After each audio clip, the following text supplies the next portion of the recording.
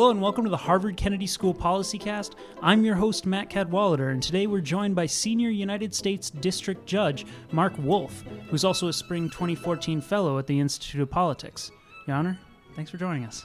Thank you very much for asking me. You've presided over a variety of high-profile cases, several involving corruption. Maybe the most pertinent example recently was that of Massachusetts House Speaker Sal DeMacy. It's kind of interesting because I've always looked at corruption in the United States as something that just might pop up every once in a while that, isn't necessarily systemic. This seems like a case where it came out in the open. Well, if I can take a step back, there's a long history of corruption in Massachusetts, generally, in Boston particularly. For example, Mayor Curley, John Michael Curley, was reelected mayor of Boston from federal prison. But in every generation, there have also been really admirable, able people in Massachusetts who have contested that corruption. The DeMacy case, I think, does say something important about the United States. First, we're not distinguished because we have no corruption. The DeMacy case resulted from a constellation of resources that exist in the United States that don't exist in many countries throughout the world. In DeMacy, the jury found proven beyond a reasonable doubt that DeMacy had extorted bribes in connection with $17 million of public computer contracts. Mm-hmm. The case, in effect, was started because a disappointed bidder expected an honest process, sensed that this one was rigged, and complained to the state inspector general. The inspector general investigated, found irregularities in the process of letting the contract, and invalidated it. Mm-hmm. That was public, not secret. The Boston Globe got the inspector general's letter invalidating the contract and invested many months and a lot of money investigating. The United States Attorney and the FBI, alerted to the information developed by the Globe, constituted a grand jury. They were able to subpoena documents, and they found hundreds of thousands of dollars going to the speaker's friend and accountant. So they brought these charges. The case was randomly assigned to me, but we don't rely on judges. We rely on jurors to determine whether it's been proven that an official is guilty. And it's very hard to tamper with or influence a jury. In the DeMacy case, the jury found that it was proven beyond a reasonable doubt that he had, in effect, extorted bribes, and therefore it was up to me, the judge, to impose the sentence, and I sentenced him to 8 years in prison, which is reportedly more than twice as long as the longest sentence in a corruption case in Massachusetts. But among other things, he was the third speaker in a row to be convicted. Neither of them went to prison. So I felt and said when I issued the sentence that it was important to send a message that would hopefully deter others. So it seems like when we look at corruption internationally, we think about corruption that's happening in China, that's happening in Russia. We kind of assume that it's systemic. But in the United States, I mean, here in Massachusetts, like you said, 3 speakers in a row convicted of corruption. We don't. I get the sense that we don't see it as systemic. Is there a big difference between how these systems are, operating? There is a big difference. Corruption in the United States, people regard as aberrant conduct. In contrast, and I have worked in both China and Russia. In both of those countries, corruption has started at the top. The highest officials have been corrupt. And that corruption is founded on a justified sense of impunity, that nothing will happen. For powerful people, there's no serious threat of getting prosecuted and punished, so there's no meaningful incentive not to do it. That is a fundamental difference. Earlier, you've brought up the potential for an international corruption court of some kind. Can you describe what that is and what makes it different from the International Criminal Court that already exists? Well, the International Criminal Court was established because of the culture of impunity with regard to genocide and other massive human rights abuses that exists in many countries.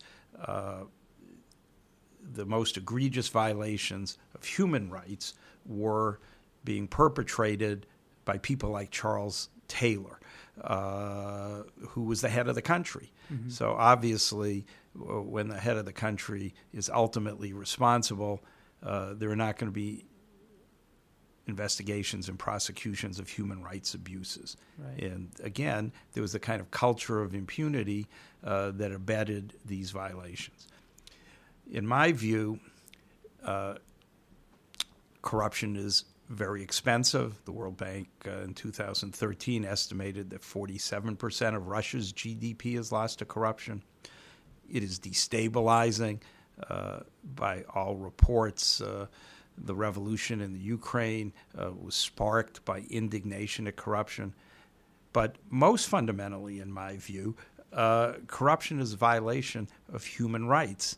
Governments are supposed to be facilitating our pursuit of life, liberty, and happiness, but nobody consents to live in a government governed by bribes.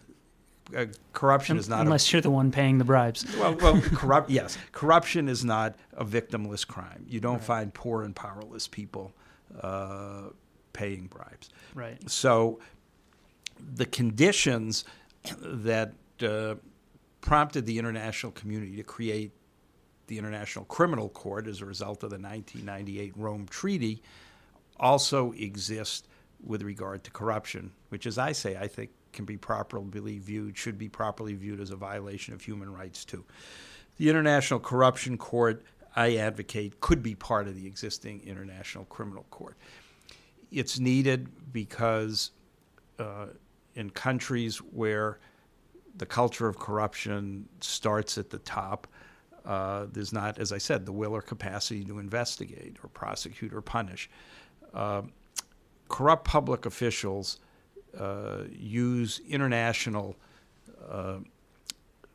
channels of commerce to hide or launder their money. Right. And most countries... I think there was a story about Russian oligarchs storing all their money in London, actually. Exactly. Or it'll go through Cyprus or the Cayman Islands, or usually several of these places, and end up back in Russia, or end up in real estate in New York or London. And most countries don't have the sophisticated capacity to conduct international money laundering investigations. They don't have independent, experienced prosecutors to investigate corruption. In Turkey, where I also was doing a lot of work, and I say was because the people I've been working with have been removed, when people close to the prime minister were discovered with tens of millions of dollars in cash in their homes, and there's a recorded phone call from the prime minister allegedly to his son, telling his son to get the cash out of the house, the prosecutor's been removed and sent to remote parts of the country. And they shut down Twitter. Or tried. So most countries don't have independent, able prosecutors. They don't have a history or a judiciary at present of honest, impartial, independent judges.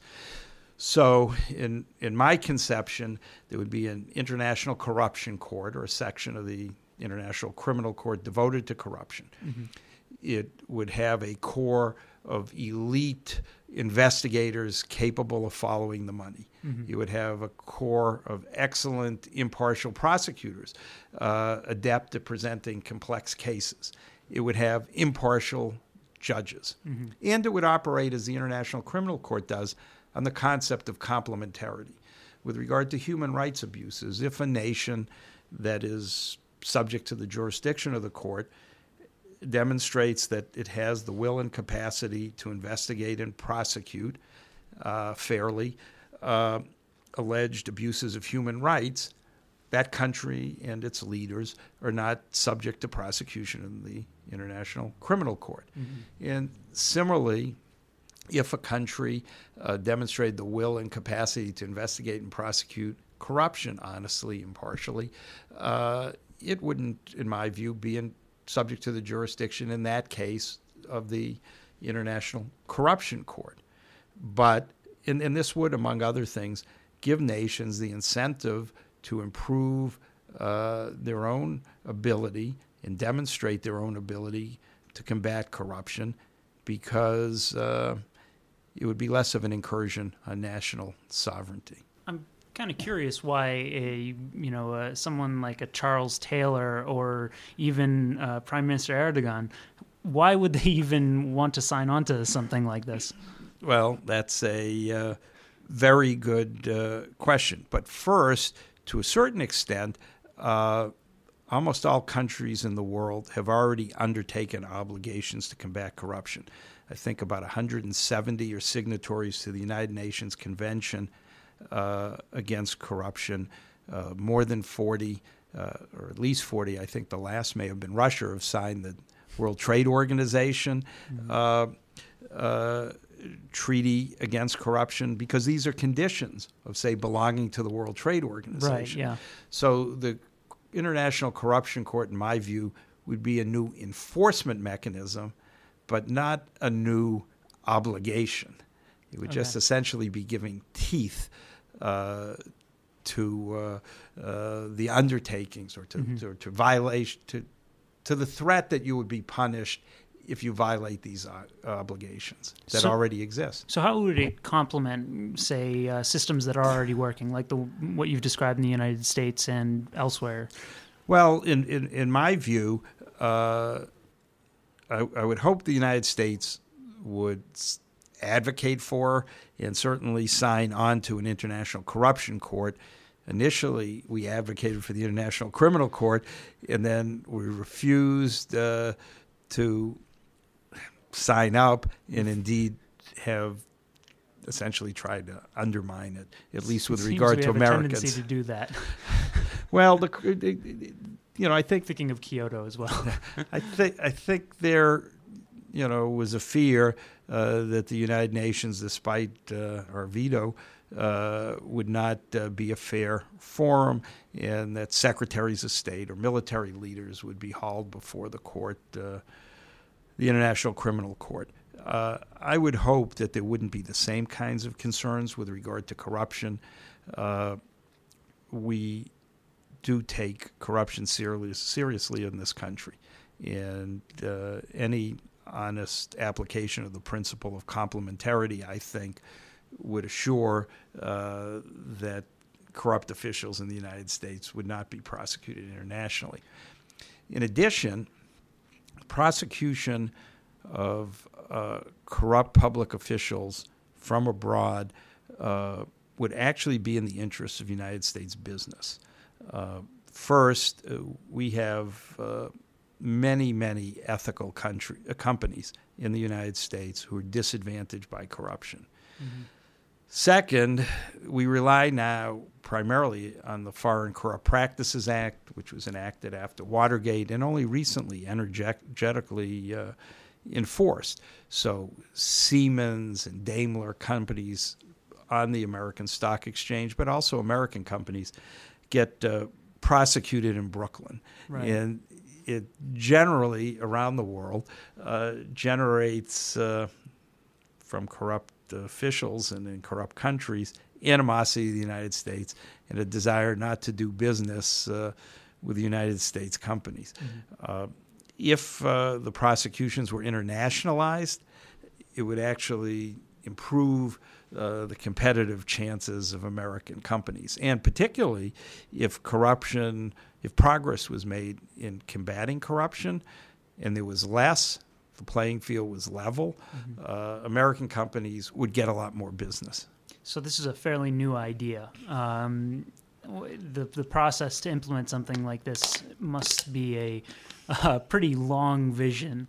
What have you been involved with anything, actual concrete steps in trying to push this? Well, there doesn't seem to be anything in the literature about this. I actually developed the idea and first spoke about it at the St. Petersburg International Legal Forum in Russia in May of 2012. I've just last week was speaking about it at the World Forum on Governance in Prague.